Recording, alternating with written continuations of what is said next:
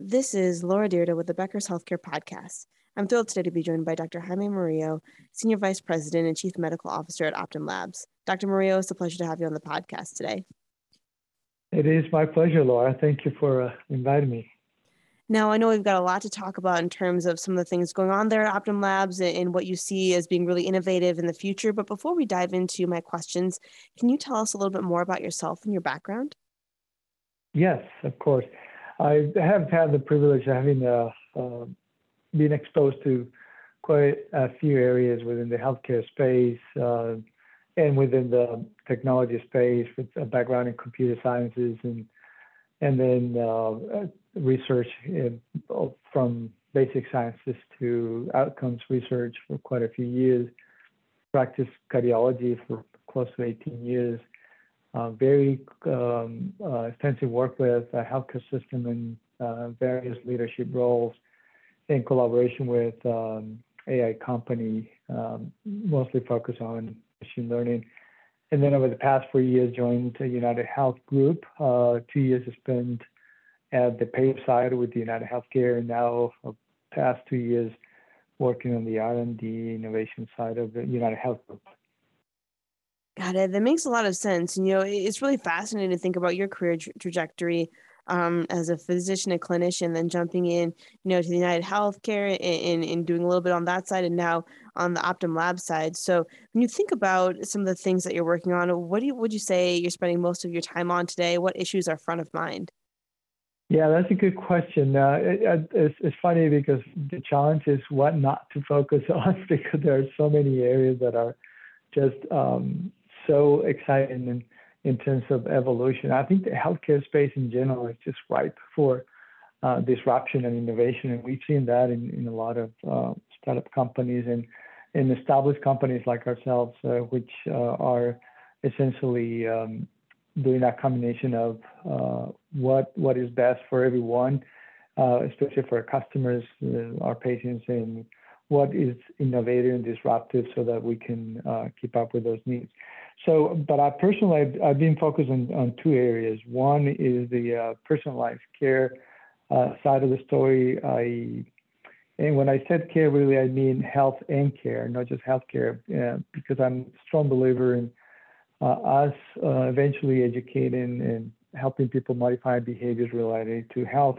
But more importantly, there is an opportunity, a massive opportunity for us to deliver more individualized, personalized healthcare. And I think we can start with doing things like risk stratification, for instance, where right now, when a doctor treats a patient, is essentially treating that person as the result of a research study that showed that something was good for that particular population, but not necessarily in every single individual because we have limited data. So, and we have limited ways to evaluate that data. And so that's where AI and machine learning really come into place. It's the opportunity to collect data beyond just the demographic and clinical side of the story, but also adding social and behavioral determinants of health, patient preferences, geographic location, how they could affect how people behave, even providers' behaviors, different local markets. For instance, the omics side of the story is very exciting.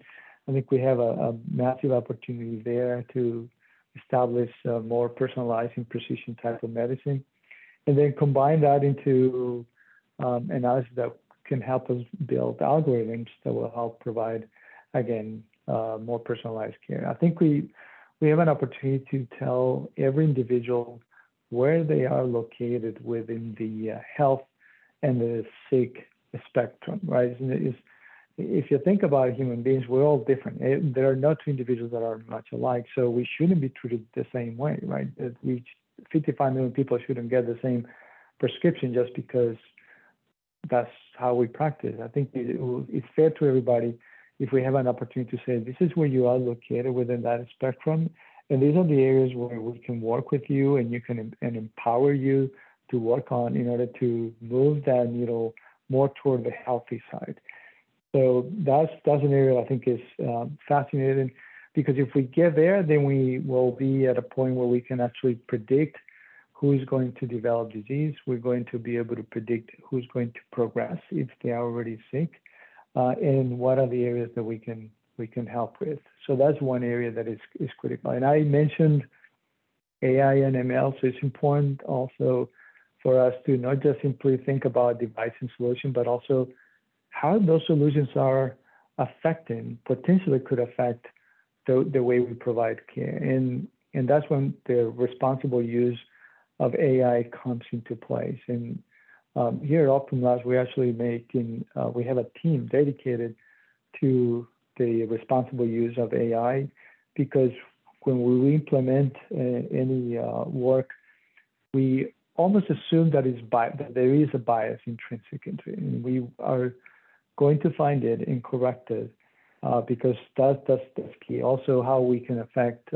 privacy in a positive way, of course, and how we also enable those solutions not to interfere with the care that doctors provide. In other words, the intent is not for AI to replace providers, but to enable them to do a better job in a more efficient manner. So it has own response to the first point, which is the precision medicine. Then the other area that I'm working on that I think is fascinating is how do we solve for the bottleneck in terms of access to care. So right now, everybody knows that if we want to see a doctor, we have to wait weeks, months, and so on. And it's not because the doctors are playing golf, it's because the doctors are very busy seeing patients. So can we change that math that we have in healthcare where one provider treats one patient, and can we enable that provider to treat thousands of patients in a way that is more efficient, that resolves or solves for the access issue, and also that limits or gives the provider the opportunity to practice at the top of the license. So we're experimenting with some models where we bring care to the community.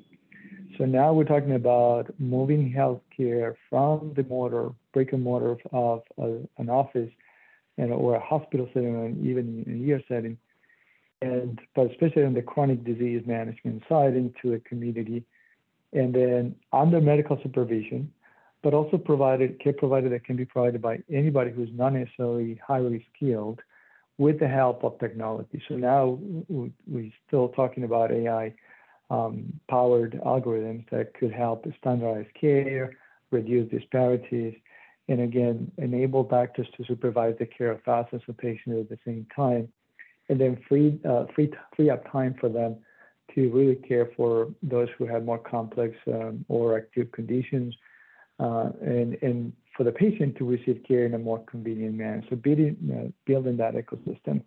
So those are the two areas that I'm very focused on. Not for tomorrow, right? This is a 2 to 3 year programs in terms of precision medicine and innovative care delivery. That's amazing to hear, and so interesting to think about how artificial intelligence is affecting all aspects of healthcare, from the clinical care that's being provided to the operations, making things more efficient and everything. I think my quick question here on that is, when you look at artificial intelligence already, it's being implemented in several different aspects of healthcare, and really a lot of healthcare organizations are seeing that as a difference maker and a differentiator in terms of being more efficient and effective. And I'm wondering, from your perspective, as you look at these types of programs being built out over the next several years within healthcare, is there anything that you're kind of cautious about or trying to watch out for, just to make sure that it's done correctly? Yes, one of them is what I just alluded to, which is the responsible use of AI, and make sure that it doesn't introduce unnecessary bias. We have seen examples of that already. The second one is what we saw in the past with technology, where we had different partial solutions coming into play, and then healthcare systems will buy again, these compartmentalized solutions, and ended up having, 30, 40 different packs in their own systems, and then the inability to integrate them on its own. So I would advocate for solutions that are comprehensive, that are not just limited to one specific area, but ideally as encompassing as possible. So that's one thing. And then the other one, which we don't think about very often, if at all, is the area of how can we, now that we're accessing data and collecting data, how we can learn things that we don't know, that we just didn't know we were supposed to know. In other words, let me just give you an example to illustrate that case. We have people who seek care, and we treat them, and we said, well, we have 100 patients, and 90% of them have their cholesterol control. Great, should we call that success? Yes, we should. But here's the but. The but is, what is happening to those who are walking around there with high cholesterol, high uncontrolled diabetes, or non-diagnosed conditions that is important for them to be diagnosed? So how much can we learn from how people behave about disease, especially those which are chronic and silent? And is there a way for us to obtain enough data to be able to predict what are the groups that we should proactively seek before they develop complications? So that's one area where I think it's fascinating. And the ramification of that one is how we can actually use that data to modify their own behavior. So in terms of caution, as you said, with AI, the bias part of the data privacy, the compartmentalized solutions, and the not necessarily a caution, but just to have open minds about utilizing new data that we can acquire, that we can find solutions for that we're actually not even looking for. Got it. That makes a lot of sense. Thank you so much for going through that. Now, when you look at over the next few years or so, how are you thinking about growth and investments? What types of things are you looking at Optum Labs to really make a difference going forward? Yeah, I mean, the work is big ahead of us. In general, for United Health Group in general, we have 5 organizational priorities. One is what I just talked about, the care delivery, especially value-based. We strongly believe that the future is in value-based care, but also, including innovation with that care delivery, as I just mentioned. Also, health benefits. How can we make people's experience a better one? How can we be more consumer centric and customer obsessive? I think that's one area where in healthcare we have a lot to learn from other industries. Is healthcare should be an opportunity for people to get access to receive care in a more convenient way, and I think that's where we have an opportunity. So for us to become a people's company more than just a healthcare company. And likewise for things like pharmacy benefits, health tech, there's a massive opportunity. We haven't talked about in addition to AIML, digital signals and technology in general. And then, as I mentioned, the financial technologies. How can we think about when you go to if you provide a service or you sell a product, it's a transaction that happens in real time, right?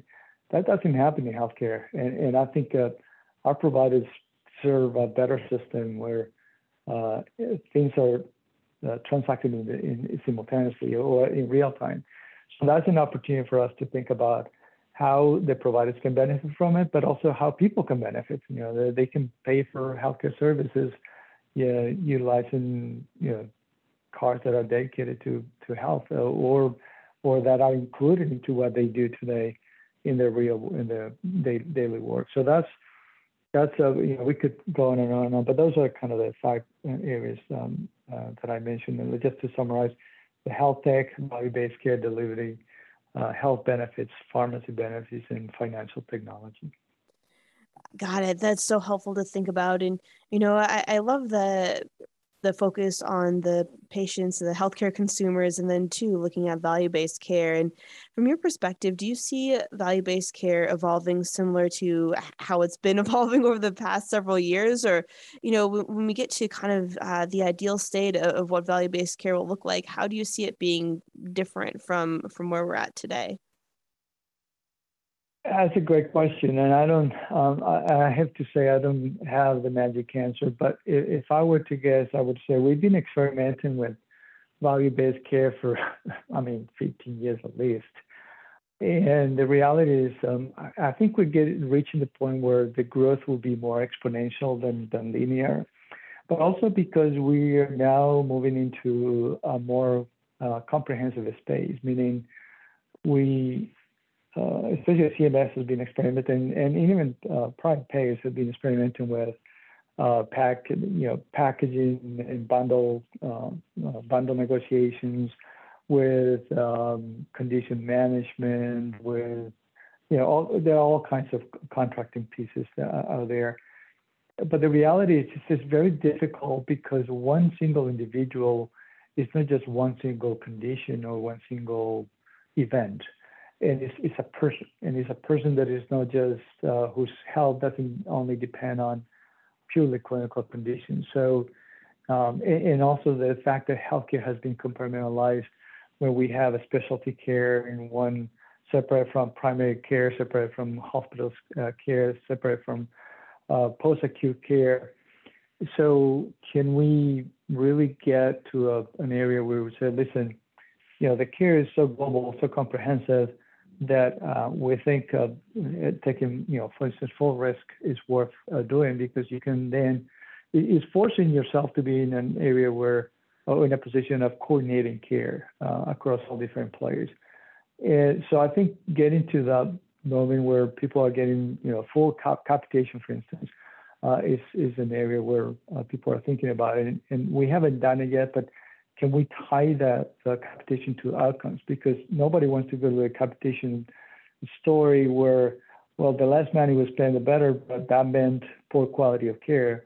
Is, well, capitation compounded by good outcomes, and ideally also, patients' outcomes and so on.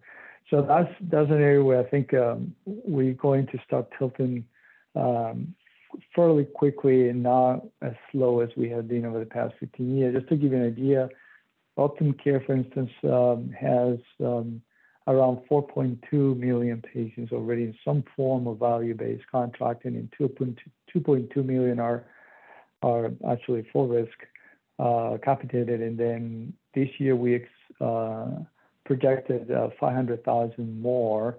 And that projection was actually revised after the first quarter to 600,000, so a little bit higher. So I think that's the way the needle is moving.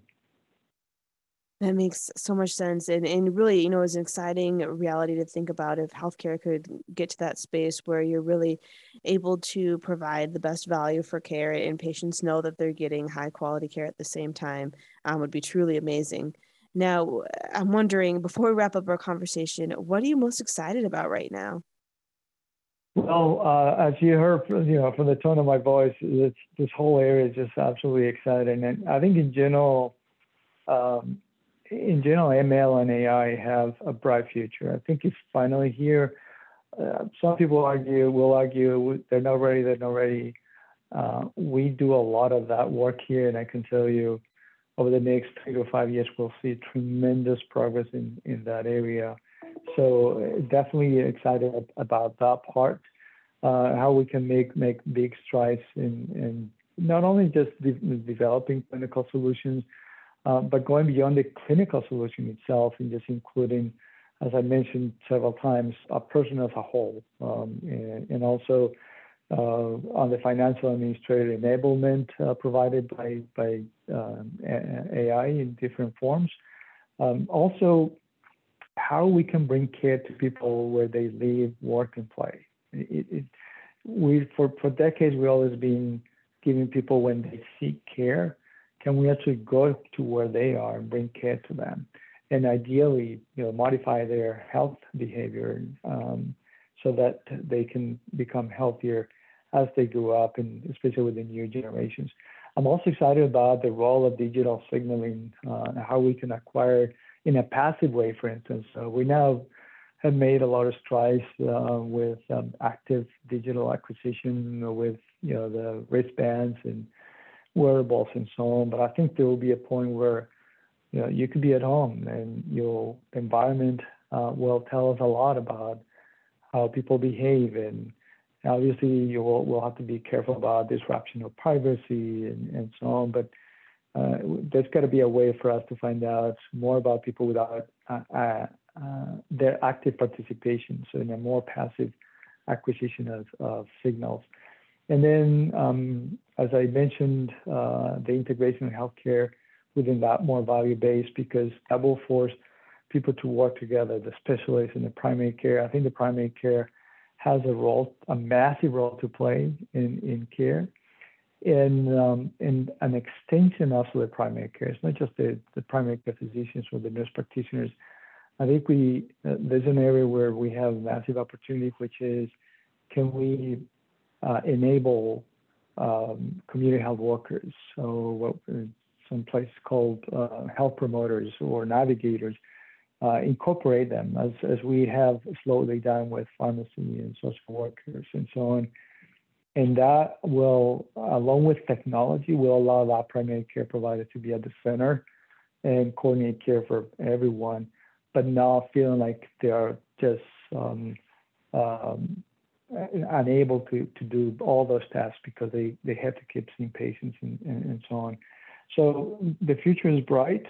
I'm very, very optimistic about healthcare becoming a major revolution, truly, and especially with the help of AI and ML. And ideally, I think we can see people are more willing to accept that AI ML is here to stay, and that will help them, enable them, and facilitate their work and their care as opposed to being disrupted.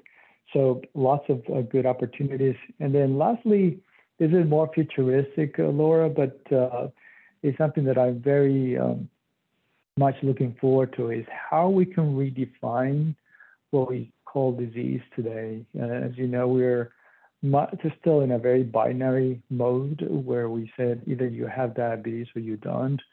Can we get to a point where we can start looking at patterns? And that's why, as we acquire more and more data and we include novel elements like omics, genomics, proteomics, metabolomics, and so on, then we can start building patterns. And then those patterns will allow us to see where every individual is located, as I mentioned, within the healthcare spectrum. But even beyond that, can we move from organ disease or conditions, specific conditions, into say to a person, your problem is more on the inflammatory side, or yours on the coagulation side, or is on the autoimmune side, so that is more pathophysiologically driven, so that we don't have to say, well, we're going to treat the liver and expect that the rest of the organs have been spared, right? So that's an area where I think it's not necessarily for the next year, but it's an area we should strive towards,